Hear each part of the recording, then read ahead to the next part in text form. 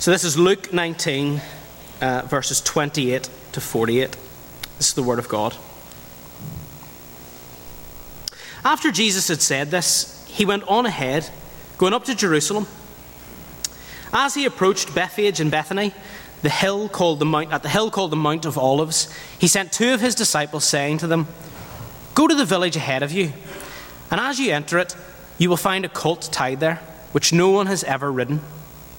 Untie it and bring it here. If anyone asks you, 'Why are you untying it?' tell him the Lord needs it." Those who were sent ahead went and found it just as he had told them. As they were untying the colt, its owners asked them, "Why are you untying the colt?" They replied, "The Lord needs it."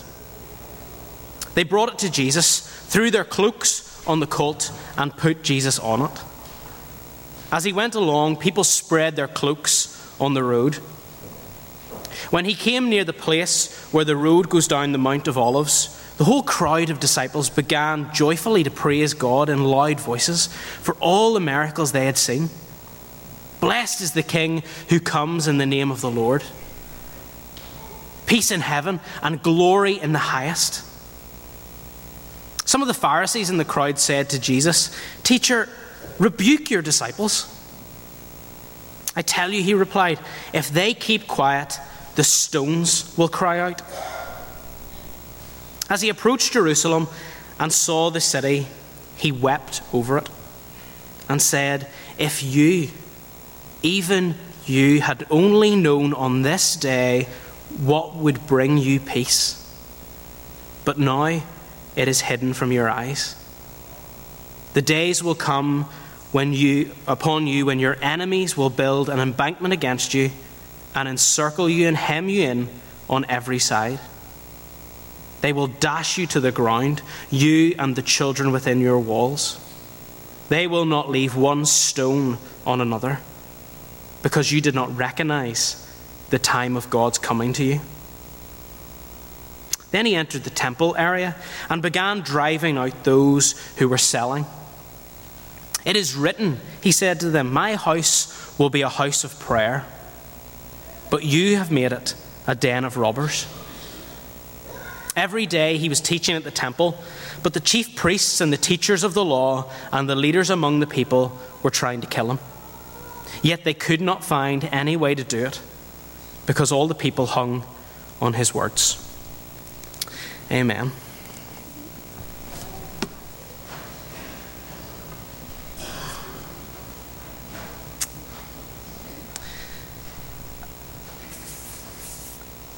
I want to ask you a question this morning. Do you follow Jesus? I imagine, or at least I hope, the answer for most of you is well, yes. But do you follow the real Jesus? The biblical Jesus? Are you a part of his kingdom? I don't know if you're into movies. I'm a big movie fan. And there's a film that kept popping into my head as I was prepping this. It's a Will Ferrell comedy called Talladega Nights. It's about a NASCAR driver in the deep south called Ricky Bobby. Now, if you've seen it, you'll understand why I'm not going to show a clip from it today. I haven't been the minister here for 15 years, so I can't get away with that sort of thing. But there's... That was quite a pointed laugh there, Crystal. But there's one scene in it where Ricky Bobby's family are gathered around the dinner table, and he's saying grace, and he keeps praying to the baby Jesus. He keeps saying things, like, "Dear sweet Lord, baby Jesus," or 8 pound 6 ounce newborn infant Jesus. And he goes on, and eventually someone sort of challenges him on this and says, Jesus wasn't always a baby. He grew up. And he says this, "Well, I like the Christmas Jesus the best, and I'm saying grace When you say grace, you can say it to grown-up Jesus or teenage Jesus or bearded Jesus or whoever you want. And this leads to a bit of a discussion around the table as to how they like their Jesus. And his friend Cal, he says this. He says, I like to picture Jesus in a tuxedo t-shirt because it says, like, I want to be formal, but I'm here to party too. Because I like to party, so I like my Jesus to party. I like the Christmas Jesus the best. I like to party, so I like my Jesus to party. It's a ridiculous scene in a pretty ridiculous movie. But it kind of makes a good point.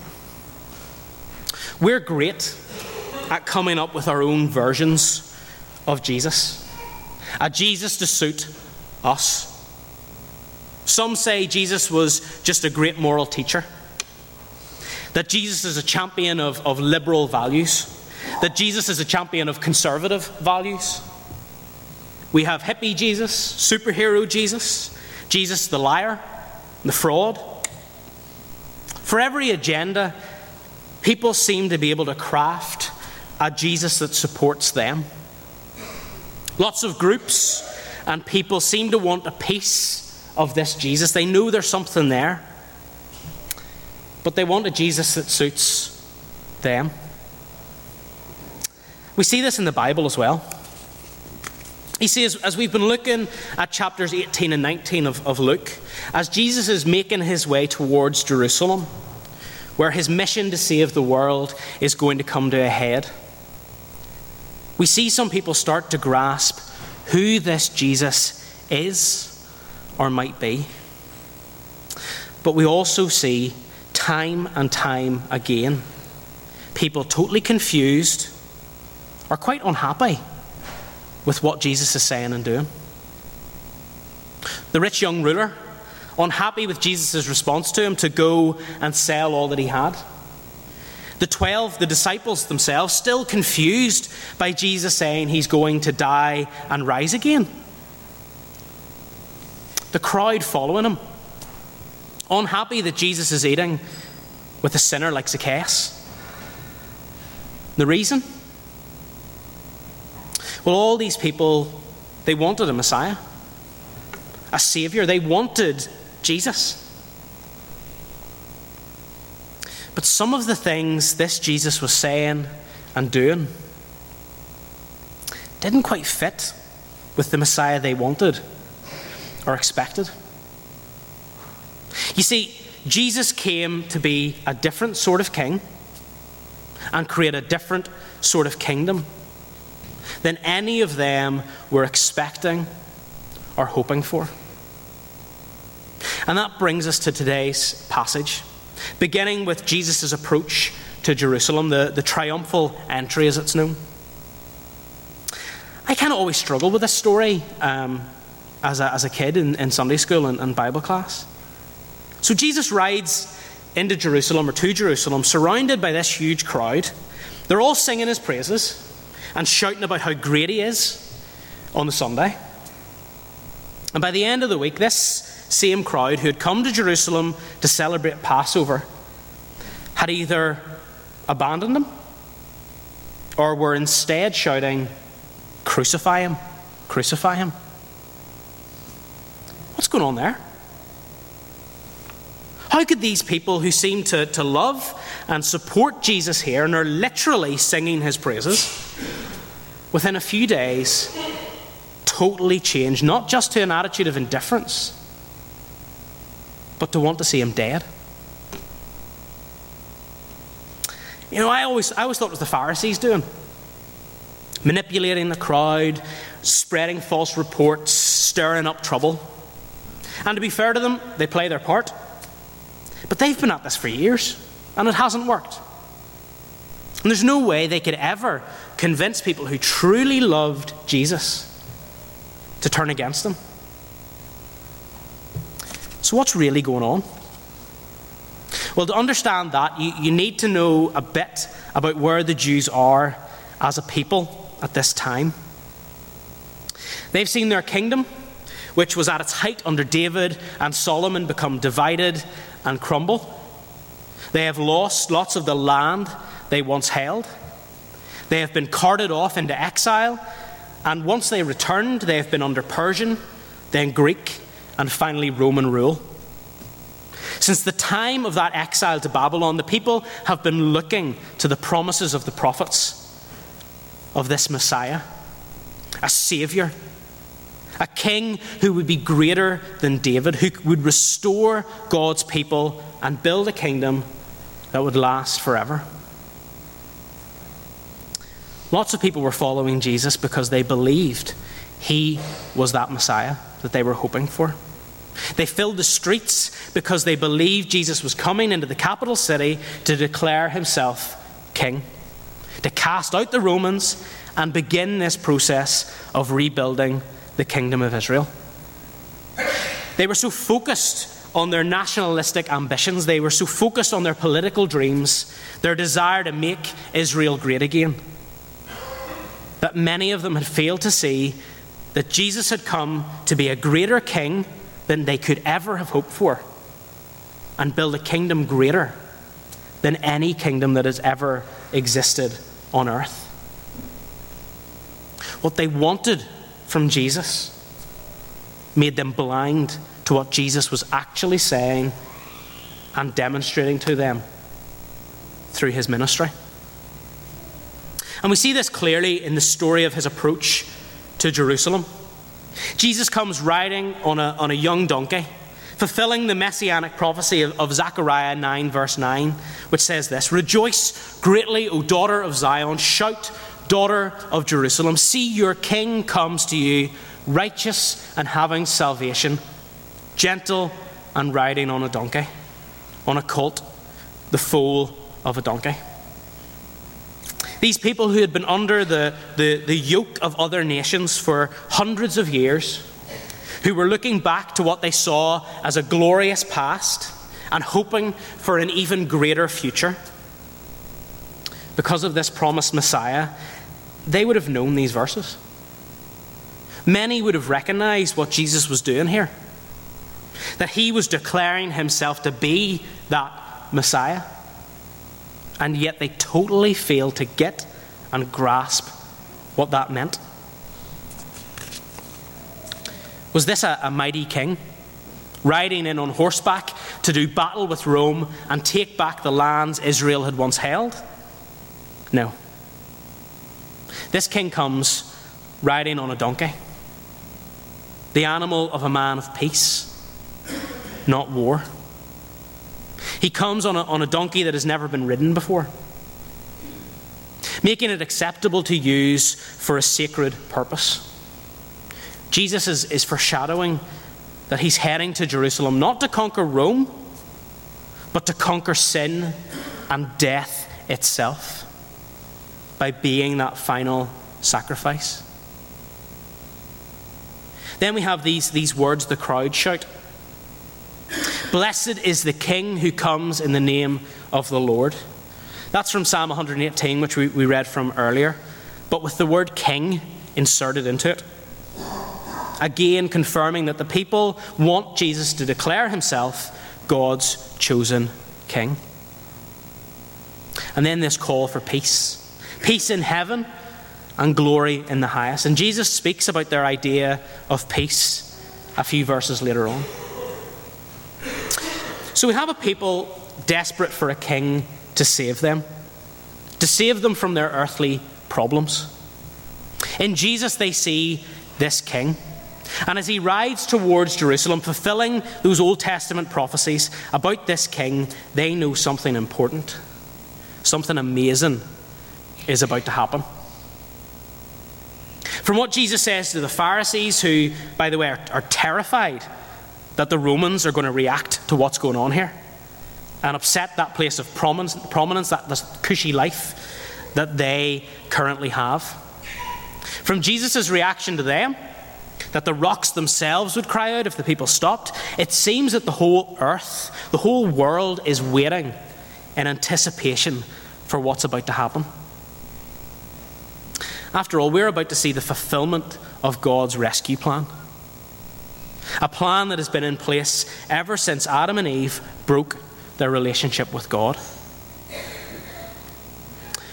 The crowd, however, they're sure, or many of them are sure, he's about to openly declare himself as king. And when he doesn't do what they want, or expect, or are hoping for, well, they begin to turn. They begin to turn on him. And that's why a few days later, they are so easily swayed to shout, "Crucify him." See, a lot of these guys, they were looking for a savior. They were looking for a Messiah on their terms. They wanted Jesus to fit in with how they saw the world. And when he didn't, even though what he was going to do was greater and better than anything they could have ever imagined, they walked away. They rejected him. That self-seeking nature, that I want it, but I want it my way, on my terms, that attitude that we all struggle with at times, it got the better of them. I wonder how often it gets the better of us. Do we put our trust in the biblical Jesus, in the real Jesus? Or do we too often create our own Messiah? We take the nice stuff that Jesus said, the bits that are easy, the teachings we like, we play down, or we don't mention, or we don't think about the bits that challenge us, the bits that are maybe a wee bit radical, the things that maybe don't quite fit with what society says anymore, or what we've chosen to believe. Do you look at the teachings of Jesus as the very words of our God? Do you look at the entire Bible as the very words of our God? And do you let what God says shape your values, your attitudes, your beliefs, your life?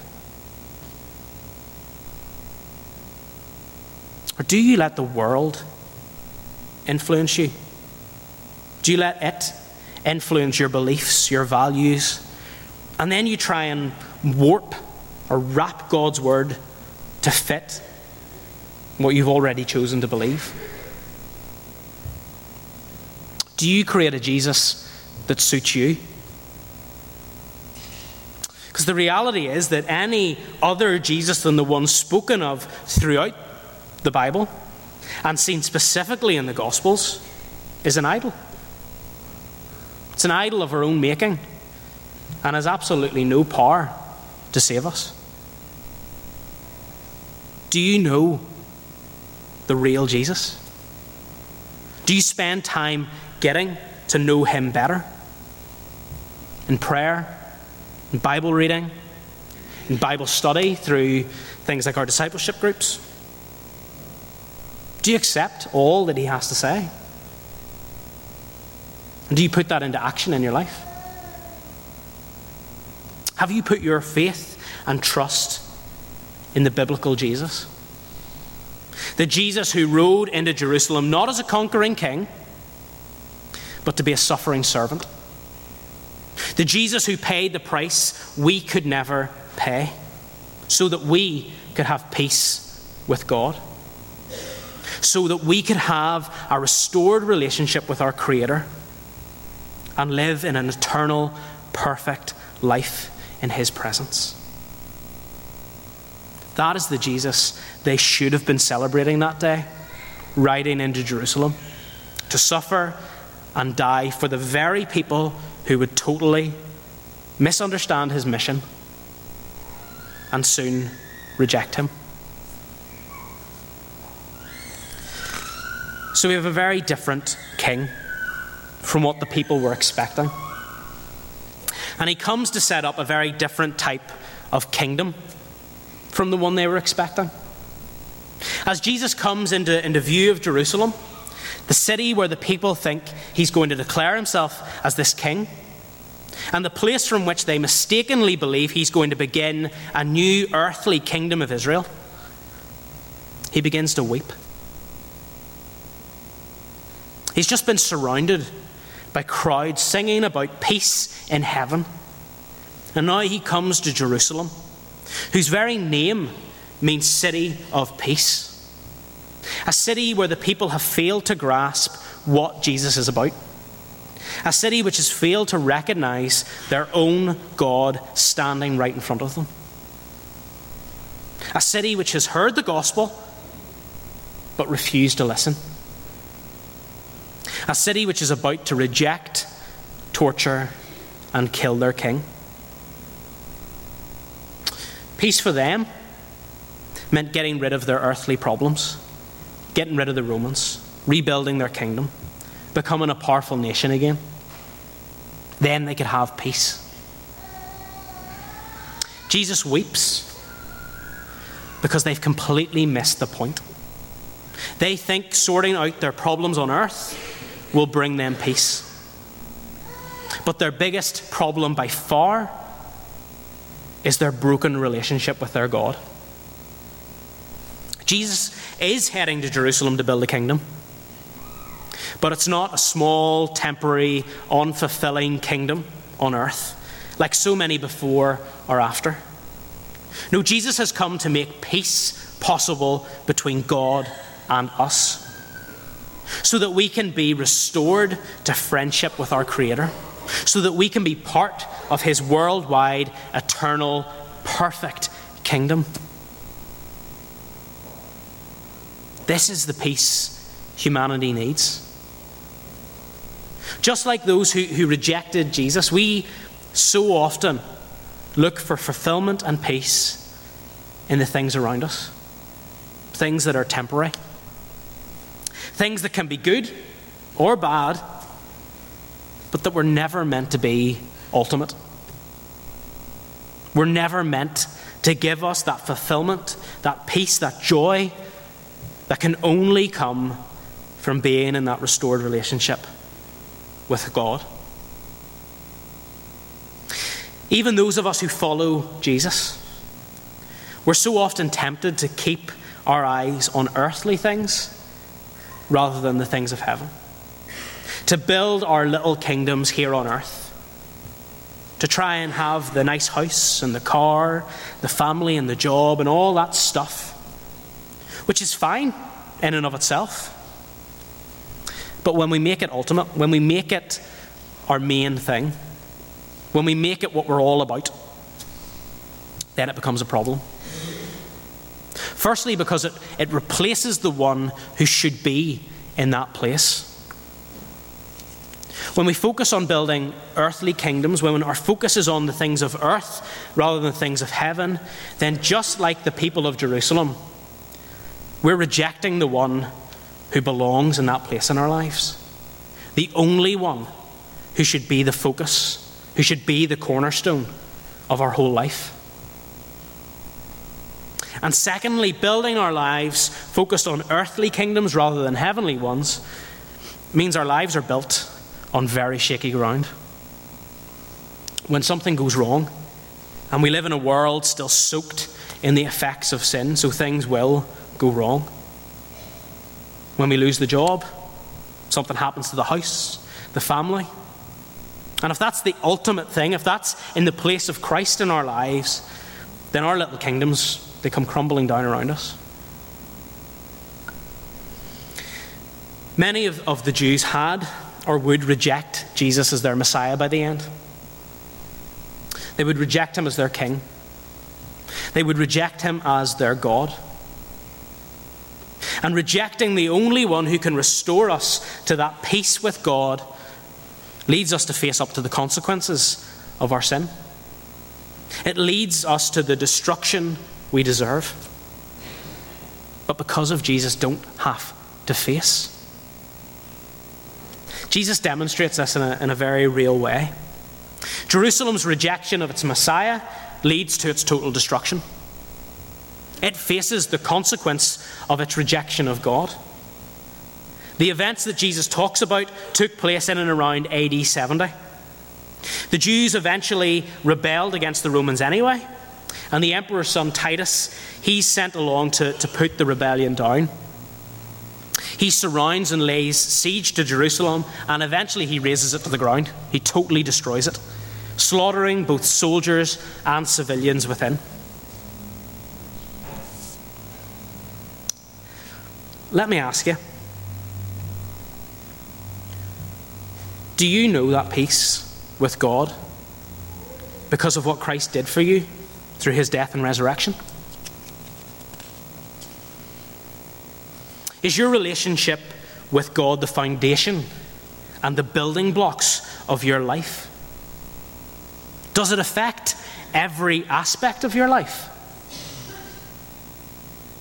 Or are you busy building earthly, temporary kingdoms with shaky foundations, where God is all too often an afterthought, or maybe not even thought of at all from Monday to Saturday? How can we make God more central to our normal, everyday living? How do we keep our focus on the kingdom of heaven?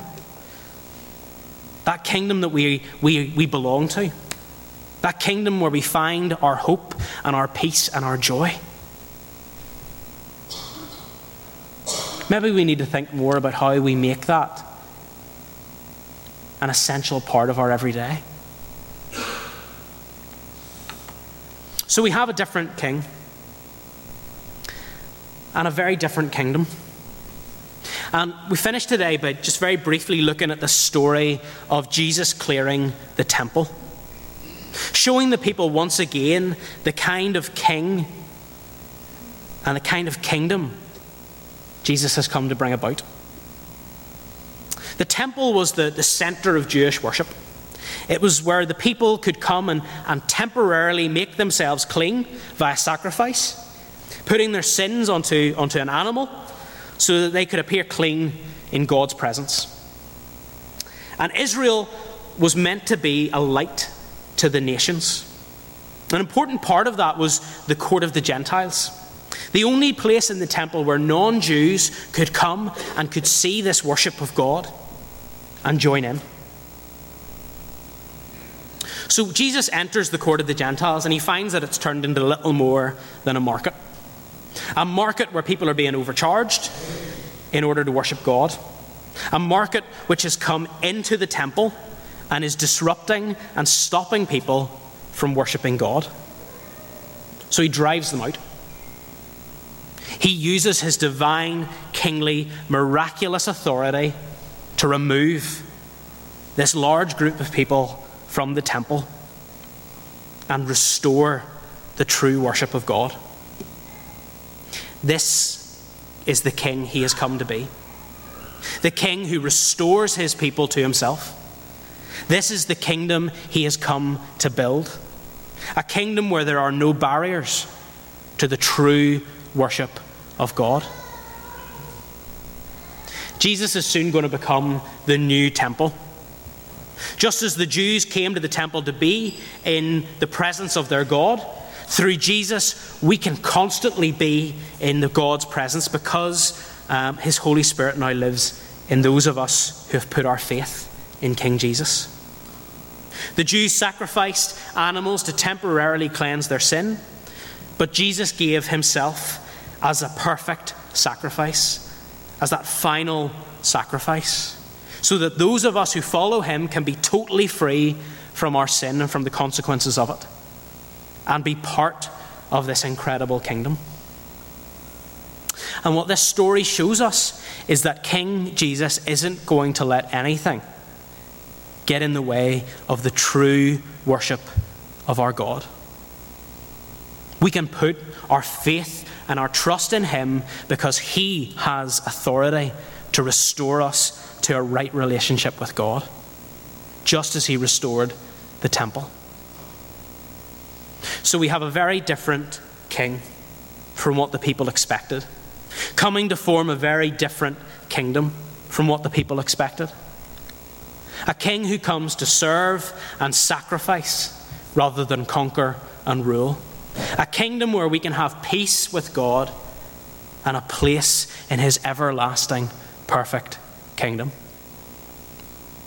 So the question is, Do you follow a discount Jesus of your own invention? Do you follow a Jesus that you like, who maybe serves your needs and wants and makes you feel good about yourself, but has no power to do anything? Or do you follow the real Jesus, the only one who can save you and bring you into his kingdom and restore you to a right relationship with our Father? What Jesus are you following today? Let's pray.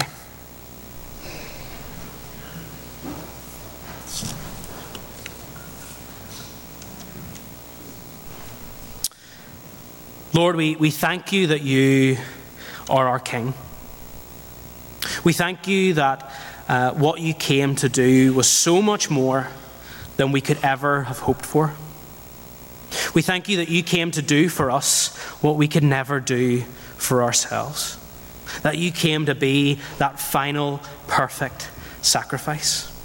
You came to take our place, to take our sin, so that by putting our faith in you, we can be made right with our God. Lord, help us to follow you. Help us to never try and fit you into our wants and needs, but to look to you to shape our lives. Help us, Lord, through your Spirit to grow to be more and more like you each day. Help us to be more and more the people we were created to be, and less the people sin has led us to be. God, help us to build your kingdom here on earth. Help us to be your disciples and focus on the things of heaven rather than the things of earth. Lord, we pray you will just help us this week to keep you central to our everyday, whole lives. Amen.